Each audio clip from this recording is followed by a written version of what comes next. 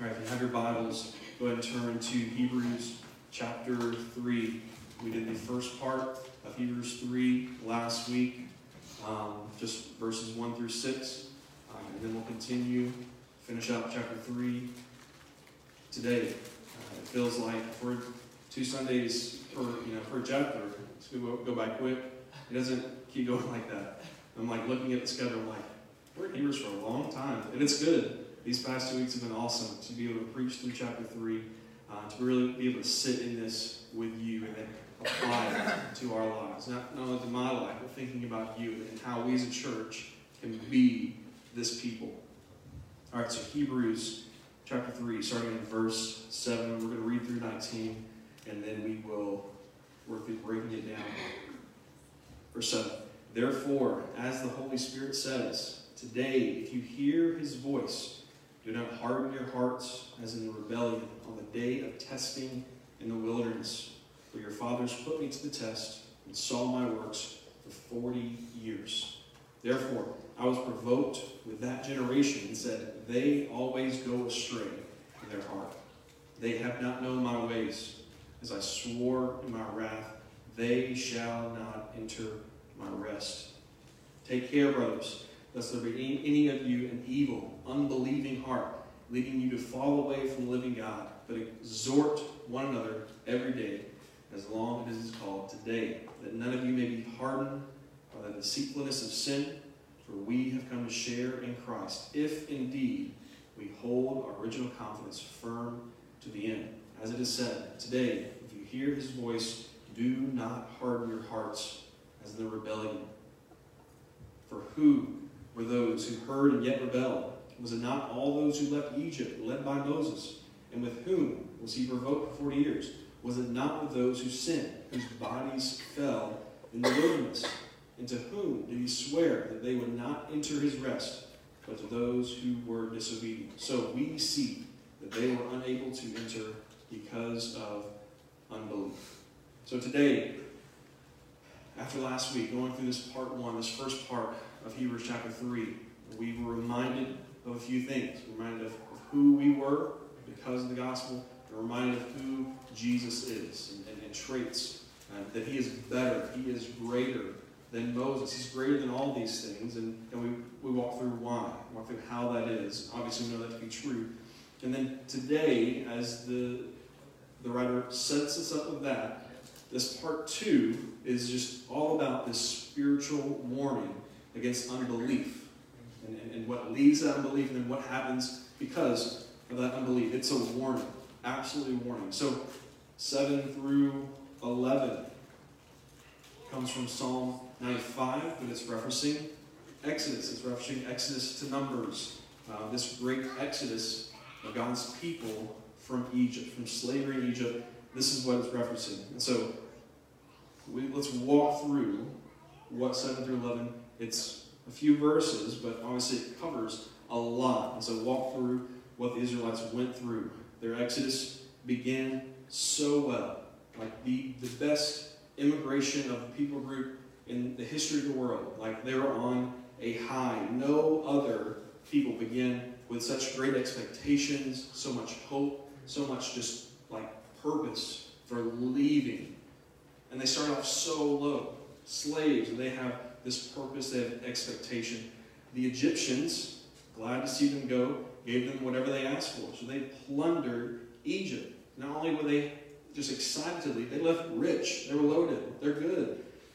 Later, pillar of cloud, pillar of fire to lead them, protect them from Pharaoh's army until they could cross the parted sea.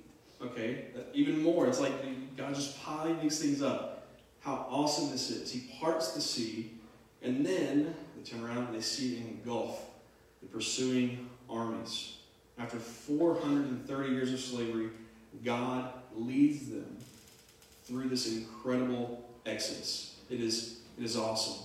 It's beautiful. It is unbelievable. It is great. But it really starts to go down from there.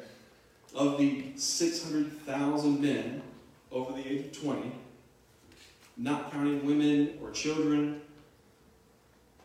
only 2 of them 2 over the age of 20 entered into the promised land 40 years later. Only 2. They were ready to follow God anywhere. When they get to the promised land, 2 over the age of 20, 2 men over the age of 20, out of the 600,000 get to enter the promised land. Soon after they escape the pillar of cloud and fire, bread from heaven, the Israelites become thirsty in Exodus chapter 17. It says in 17, they quarreled with Moses, grumbled against him, saying, "Give us water to drink. Why don't you bring us up out of Egypt to kill us and our children and our livestock with thirst?" Moses then called the name of the place Massah and Meribah because of the quarreling of the people of Israel, because they tested, keyword, tested the Lord by saying, "Is the Lord among us or not?" Like a few moments, for us it's a few chapters later, but for them, just days later, moments later, after this incredible exodus, God is so faithful, God is so powerful, parts the Red Sea, provides whatever we need. Now we're thirsty. Like, come on, bro, I'm about to die of thirst. Is God even with us? Is he for us? Is he among us or not? Just because they're thirsty in such a short time, they go from this initial excitement, this charge, this fire they have, and completely lose it when they meet their first trial. It's gone. They are full of doubt, full of unbelief in who God is and what he says. This unbelief reaches its peak in the book of Numbers as we continue to walk through what the Israelites are going through. I think it's Numbers 14. On the borders of the promised land, the 12 spies return to give the report. 10 out of 12 of the spies say the land is untakeable. There's no way. These occupants of this land are of great size. We seem like grasshoppers compared to them. And then they really go off the rails in 14. Then all the congregation raised a loud cry after hearing this, and the people wept that night. And all the people of Israel grumbled against Moses and Aaron. The whole congregation said to them, "Would that we had died in the land of Egypt, or would that we had died in this wilderness. Why is the Lord bringing us into this land to fall by the sword? Our wives and our little ones will become a prey. Would it not be better for us to go back to Egypt?" And they said to one another, "Let us choose a leader and go back to Egypt." So much so, they want to go back into slavery, go back into Egypt. And then Caleb steps in. He says, "No, the land is ours. It's awesome. Don't fear them. The Lord is with us. Trust in the Lord." And the people are like, "Yeah, stone that dude. Like, get him out of here. Get a new leader. He's talking nonsense. It's crazy." And then the Lord appears and said to Moses, "How long will this people despise me? How long will they not believe in me in spite of all the signs that I have done among them? I will strike them with a pestilence and disinherit them. I will make of you a nation greater and mightier than they." This is the warning from the Spirit, working through all these writers. It was needed for those hearing the psalmist's words. It was needed 1,000 years later for the writer of Hebrews, who he's writing to, this warning. And now, 2,000 years after that, we desperately need to hear this today. As I was working this, I texted Joseph and Jared. I was like, this is for the crossing. Every Sunday, whatever we're going, there is for the crossing. But this right here, this is for the crossing church today. Verse 15. "Today, if you hear this voice, do not harden your hearts as in rebellion." We're going to skip over 12 through 14. Come back to it later. "Do not harden your hearts in rebellion. For who were those who heard and yet rebelled? Was it not all those who left Egypt, led by Moses?" So bring this back. They had a great leader. They left Egypt. They escaped slavery, but they were the ones who heard and yet rebelled. And with whom was he provoked for 40 years? Was it not those who sinned, whose bodies fell in the wilderness? Such a high hope. Now their bodies lying in the wilderness. They provoked God.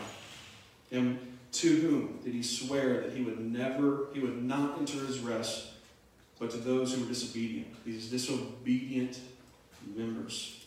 Disobedient people will never enter God's rest. So we see they were unable to enter because of unbelief. And this is where we want to just really focus on right now. They don't get to enter rest because of unbelief. And so what does that mean? The writer says, all this, in the end, it doesn't matter how you start, it's about finishing well. Persevering in this race, finishing this race well. It's not how you start. The Israelites had the greatest start. Awesome start. But 600,000, up to 1 million, counting women and children, do not get to enter the promised land. Moses not entering the promised land because of unbelief. So, just like a race, I coached cross country, surprisingly. I know, thank you. For the first time this year, had a lot of help from other people. But I had a lot of football players say, I'm going to run, coach. I'm like, okay, good luck. And starting so well. They were like the fastest football team, just jack dudes for 8th graders, and just taking off and like blowing past everybody until not even halfway through. A bunch of skinny dudes are just coming up behind them, like not breathing at all. I'm like trying to catch up with it, breathing hard, just nothing. And they finished so well. Like their times were incredible because they didn't. Who cares about the start? What are you talking about? I got to finish well. Just like a marriage. If my start with my wife is my wedding day, and I'm clinging everything to that day. We went to Kate and Sam's wedding yesterday. Beautiful sermon. The gospel was preached. The food was good. I got to hug Kate, got to hug Sam. It was great. It was a lovely time. I told Ryan, no crazy uncles did anything weird. It was good. That's what you want in a wedding. But if Kate and Sam, through the rest of their marriage, are clinging to the hope they have in that day, how good that day was, and married people know, like, that ain't enough. It's got to be more. Your love has to grow. You have to learn how to argue well, learn how to have kids, all these things. You're growing in that. It's not just that day. It's not just the start. That start can be awesome. Our wedding day was awesome. I loved it. Across the street, in that building over there, it was beautiful. Loved it. But there's no way I'm going to persevere in my marriage if that's what I'm clinging to. Same thing, parenthood. I had 2 kids. Both were incredible. For me, painless, awesome, great. But it was awesome seeing my children come into the world, like becoming a father for the first time. It was incredible. It didn't hit me until a month later, and I was just weeping every night. It was awesome. But if I'm clinging to that feeling, that whatever that was, as I parent my kids, as I raise my kids, I discipline my kids, it's not enough.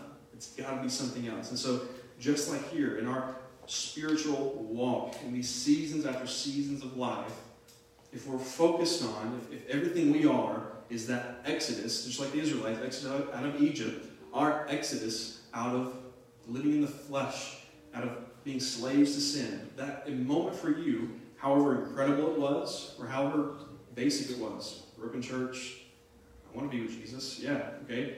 However incredible that was, if your entire life is just clinging to that, it's not going to be enough. We see here, it's not enough. It is possible to have an incredible exodus out of captivity and fall by the way when trouble comes, to die in the wilderness.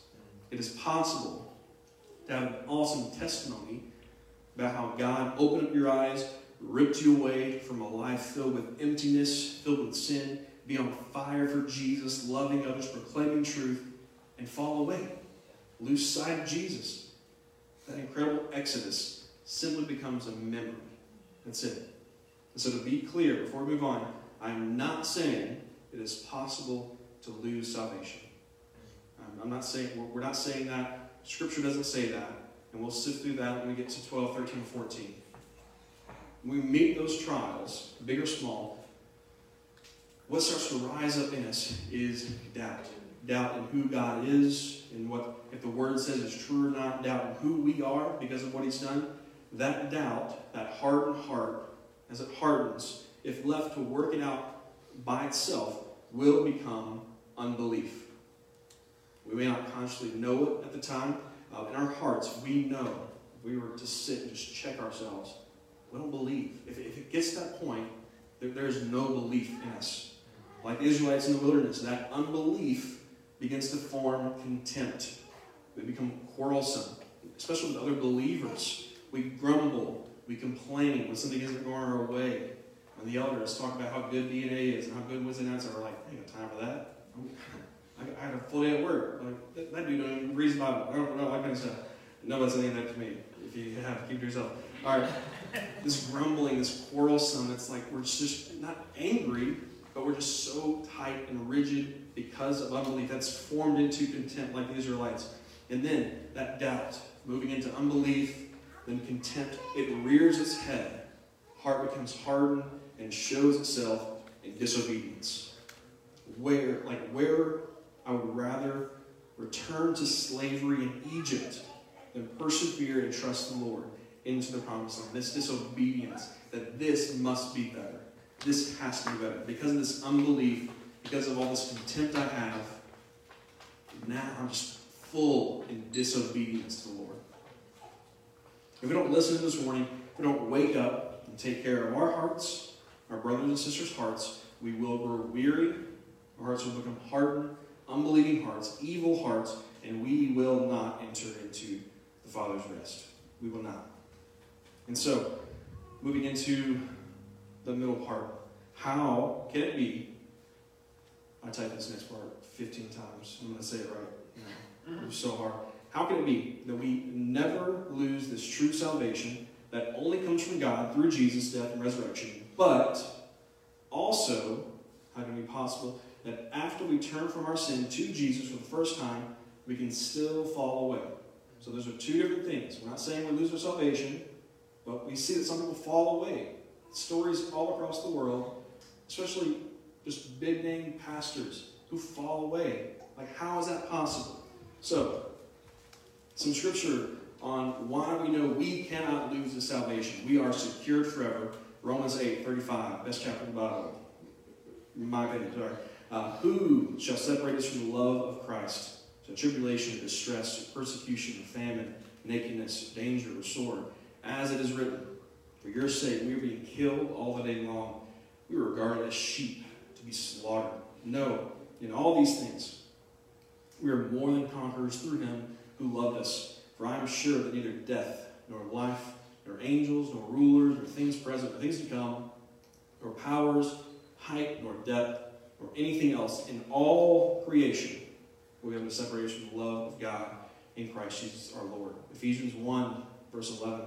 In him we've obtained an inheritance, having been predestined according to the purpose of him who works all things according to the counsel of his will, so that we, who were the first hope in Christ, might be to the praise of his glory. In him you also, when you heard the word of truth, the gospel of your salvation, and believed in him, here it is, you were sealed with the promised Holy Spirit, who is the guarantee of your inheritance until we acquire possession of it to the praise of his glory. Nothing will ever separate us from the love of God. We are sealed. It is guaranteed. We cannot lose this. If we have been changed, saved by Jesus, that's forever. We believe that. That is true. But also, there is evidence in the Scripture for falling away. Matthew 13, verse 20. As for what was sown on rocky ground, this is the one who hears the word, immediately receives it with joy, yet he has no root in himself, but endures it for a while. And when tribulation and persecution arises on account of the word, immediately he falls away. 1 Timothy chapter 4. Now the Spirit expressly says in the later times, some will depart from the faith by devoting themselves to the deceitful spirits and teachings of demons, to the insincerity of liars whose consciences are seared, who forbid marriage, who require abstinence from food that God created to be received with thanksgiving by those who believe and know the truth. Some will fall away because of tribulation and persecution. Some will depart from the faith and begin teaching lies, teaching heresy. Both are true. Both are true. The Bible is not contradicting itself here. So we can see what this means in Hebrews chapter 3. Starting in verse 12, this middle part. The writer says, take care, brothers. He gives us warning. This is what happened to the Israelites. This is what they went through. Now, take care, brothers, lest there be in any of you an evil, unbelieving heart, leading you to fall away from the living God.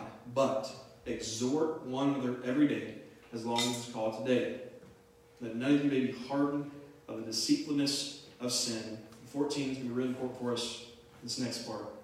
For we have come to share in Jesus Christ, if indeed we hold our original confidence firm to the end. So we need to break this down. First, the writer says, take care, brothers. Last week we talked about how the writer is calling us holy brothers, calling those who are receiving us holy brothers, and how big that was for them. So still here, by calling them brothers, it's still big. There's no holy there. Brothers, the writer knows, or at least assumes, that these are believers he's writing to, or professing believers. These are brothers in Christ. Next, we see the evil, unbelieving heart can lead some to fall away from God. Verse 14, the word for gives us the argument. So this, verse 14, this is why you must take care. This is why you must exhort one another. For we have come. So, important part there, have come, being past tense. And you have to believe me in that, because I'm an English teacher, sorry. We have come to share in Christ, if indeed we hold our original confidence firm to the end. So, past tense, this has happened. We have come to share in Christ. That has been accomplished. We have been saved. It's in the past. If we hold our confidence firm to the end, this can't be conditional. Because what we just walked through, this phrase right here, this sentence right here, I believe is what a lot cling to when they say, yeah, you can't lose your salvation. If we hold our confidence in, the word if is really important right there. Because if that means if you do this, you're in. If you don't do this, you're out. Then that would be big. That we would have to go over that. This can't be conditional because we already know. So we got to figure something else out. We know we're saved by grace. Nothing can separate us from the love of God. Instead, we must view this as evidence, as fruit. And so let's go through that. So if we hold our original confidence firm to the end, we've come to share in Christ. This is the evidence, the fruit. So meaning, if we continue to hold fast to Jesus, continue to see him in everything, continue to just be latched on considering him, if we continue to do that, this shows that we were, past tense, we were indeed saved. We were indeed a part of the family. It's even more clear if you kind of go the other way with it. If we do not hold our confidence to the very end, then we have not come to share in Christ. This is all it is, simply evidence. So at the end, if someone were to view your life and they see a person fell away, then that's evidence that they were not in the family. That was evidence they were not a believer. And so we see this does not mean if a professing believer falls away from God, falls into a life of unbelief, it does not mean they are no longer part of the family. That's not what we mean here. What it does mean, if a professing believer falls away from God, falls into a life of unbelief, they were never a part of the family of God to begin with.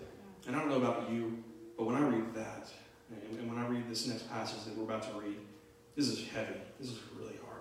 Because in that, I'm not thinking of those people who I know who had a terrible life before they came to Jesus, and just, like one guy specifically, such a hard time, back and forth between drugs and sex and Jesus and demonic things. Like him, that's hard, I get that. But someone who maybe led me, who discipled me, someone I look up to think about them falling away. It's not that they lost their salvation. That wasn't real the whole time. They weren't a part of this. According to Scripture, they were not a part of this family. That is hard. And so Matthew chapter 7, verse 21. Not everyone who says to me, Lord, Lord, will enter the kingdom of heaven, but the one who does the will of my Father who is in heaven. On that day, many will say to me, Lord, Lord, did we not prophesy in your name and cast out demons in your name, do mighty works in your name? And then I will declare to them, I never knew you. Depart from me, you workers of lawlessness. They do not enter rest. Jesus never knew them. God never knew them. So we must be guard on this for us and for each other. Knowing this, we should not wallow in doubt and sorrow all the time thinking, what if I'm not truly saved? That's not what we're looking for here. Absolutely not. We need to have confidence. This great work will persevere. Yeah. That we are saved to the end, that we will get to be with Jesus because of what he's done in us, not according to anything that we've done. We must have faith in that. Nothing can separate you from the love of God. Our energy should go into not worrying about whether or not someone else or we are truly part of the family or not. Our energy should flow into what is found in verse 13. This is what we do. This is who we are, what we do. This is what our energy should flow into. So verse 12 says, take care, brothers, lest there be any of you an evil, unbelieving heart, leading you to fall away from the living God. But this is what we do. Exhort one another every day as long as it is called today, that none of you may be hardened by the deceitfulness of sin. Exhort one another. Synonyms for exhort. I know it helps me a lot, these big words. Exhort, encourage, urge, charge. So we're encouraging each other, helping, pushing each other forwards as a fan at a sporting event. And for me, again, I'll bring it cross country again. This really didn't, I couldn't visualize this until this year. Because at any sport that I actually like, there's stuff happening all the time. And the fans are constantly cheering. NBA playoffs right now, it's been awesome. There's just constant cheers. Fans with abilities again. Cross country though, when I was meeting with Joseph, like, hey, help me out with this. And then the question was, why do people come to this stuff? Like, why do you come to a race? Because it's like, cross country especially, it's like, they take off, and you don't see them for a few minutes. And then, oh, hey, they come again. And I was like, I don't get it. I need something like pumping. I need some like crowds just jeering, cheering, all that kind of stuff. I don't get it. And then my first ever cross-country event, these kids are coming around. And they're about to end this like last little half track. And their parents, their friends, their family are just like cheering them on, like pushing them on, like you're about to like pass out and die. I can see you doing that. Like finish, like get to the end and finish it. And I'm seeing that. I'm like, okay, I get it. I see them. All that. Man, that's worth it right there. And for them to just go absolutely nuts when their kid finally crossed that line, I was like, okay, I get it now. I'm not going to be running, but I get it. So this is why we're pushing. This is why we're encouraging each other. We need this from each other. Because, man, I grew weary a lot. I need this all the time. This pushing, this urging on to Jesus. And then it also answers when. When do we exhort? Only when we've been encouraged first? No, I saw a Facebook post about that the other day, and no. So you fill me up, and then I can fill you up. That doesn't say that. Only on the weekends, when I've had time to breathe, and then I can think about others. No, it does not say that. Every day, as long as it is called today. So that sounds like every day for the rest of our lives to me. This is when we encourage. This is what we are. This is who we are. This is what we're doing. Next, we want to answer how hearts are hardened. This is really big for me to see and how we exhort each other. And we'll end soon with this.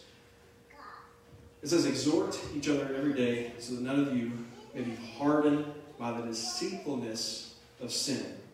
Key word, deceitfulness of sin. This is how our hearts are hardened. This is how the doubt starts. This is how this shapes and forms into unbelief. Deceitfulness. We know Satan is the father of lies. The enemy uses sin to lie to God's people.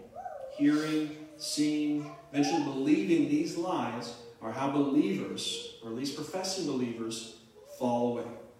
They believe the lies of sin, lies of the enemy.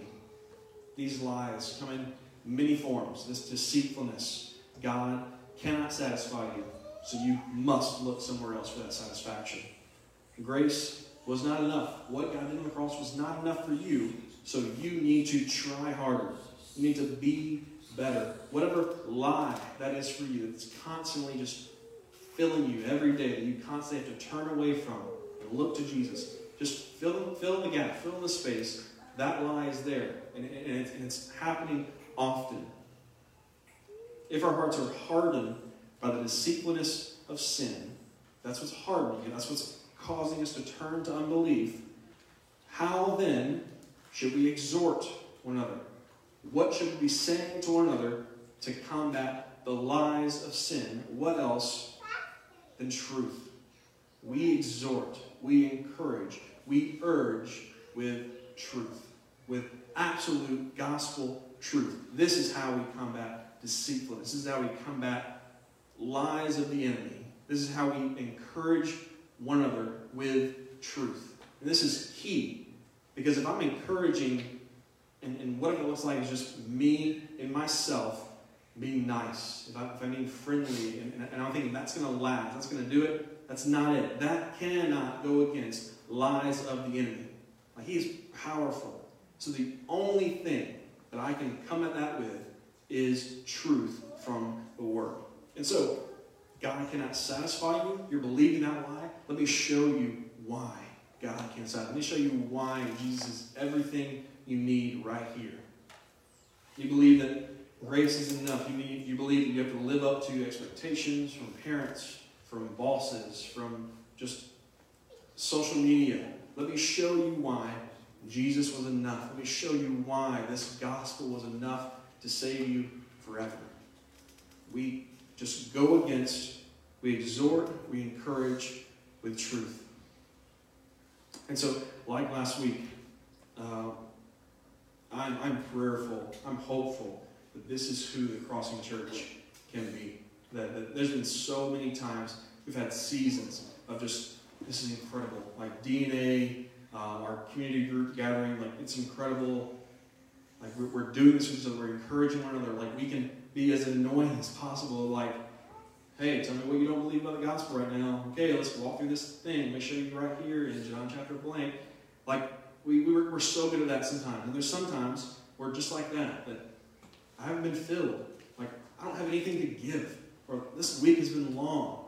Like, 8th graders, they're crazy. I say it every week. Like, I don't have anything to give, so how could I encourage? How could I exhort? How could I urge someone on when I have nothing? And that is why we do it with truth. It's right here. We must encourage with this truth. Because if we look at Exodus, if we look at Numbers, it is a dangerous path ahead. If we continue to let these hearts harden, if we continue to let sin just kind of pass away, we continue to see people suffering and just wallowing in sin, it's not going to end well. We do not get to the rest. Because when we get to the end, there's no just evidence that you are in the family of God. Doesn't mean you lost it. It means you were never apart. And so I'm prayerful that this is not true for any of us. You guys are great people. Some of you I just met today, you're great. But it's not because of that. As the body of believers, are we doing this for each other? Do we care? When we read that, can we just picture one another and see how terrible it would be? Something that I could have just easily remedied with truth. I could easily be in someone's life nearly every day with truth so that they don't fall away. So I'm prayerful that we just be filled with this desperation for each other, this love for each other, that this is who we are for the body of Christ. All right, let's pray. Father, thank you that you have saved. You have brought us out in slavery to sin, this emptiness of sin, God. And that no matter how often we turn back and we look to that life and remember, we see how easy it was, or believe in the lie that how satisfying, how filling that life was, God. No matter how many times we want to return to Egypt, God, you are there with open, loving arms for us to turn back, to repent, and turn back to a loving Father. I thank you that is true for those who you call children, heirs with Christ. God, I pray that we be a people who are constantly this for each other, constantly encouraging with truth, constantly urging forward, persevering with truth. That we aren't just wrapped up and how terrible we are, not wrapped up in if we're saved, if our friends are saved or not, God, but we are wrapped up in who you are and who you've called us to be to your people, God. I pray that is who we are as Crossing Church. Please make that happen in this body of believers. I thank you for this body, how encouraging they are to me, to my family, just to Monroe, to their communities, to their jobs. Thank you. You have made us a people who have hope, and that hope leads to something much bigger than family, than emotion, than money. God, thank you for Jesus. Be with us now as we celebrate, as we take communion here in a minute, and as we are sent out to exhort, to encourage one another with truth. Amen. Let's stand.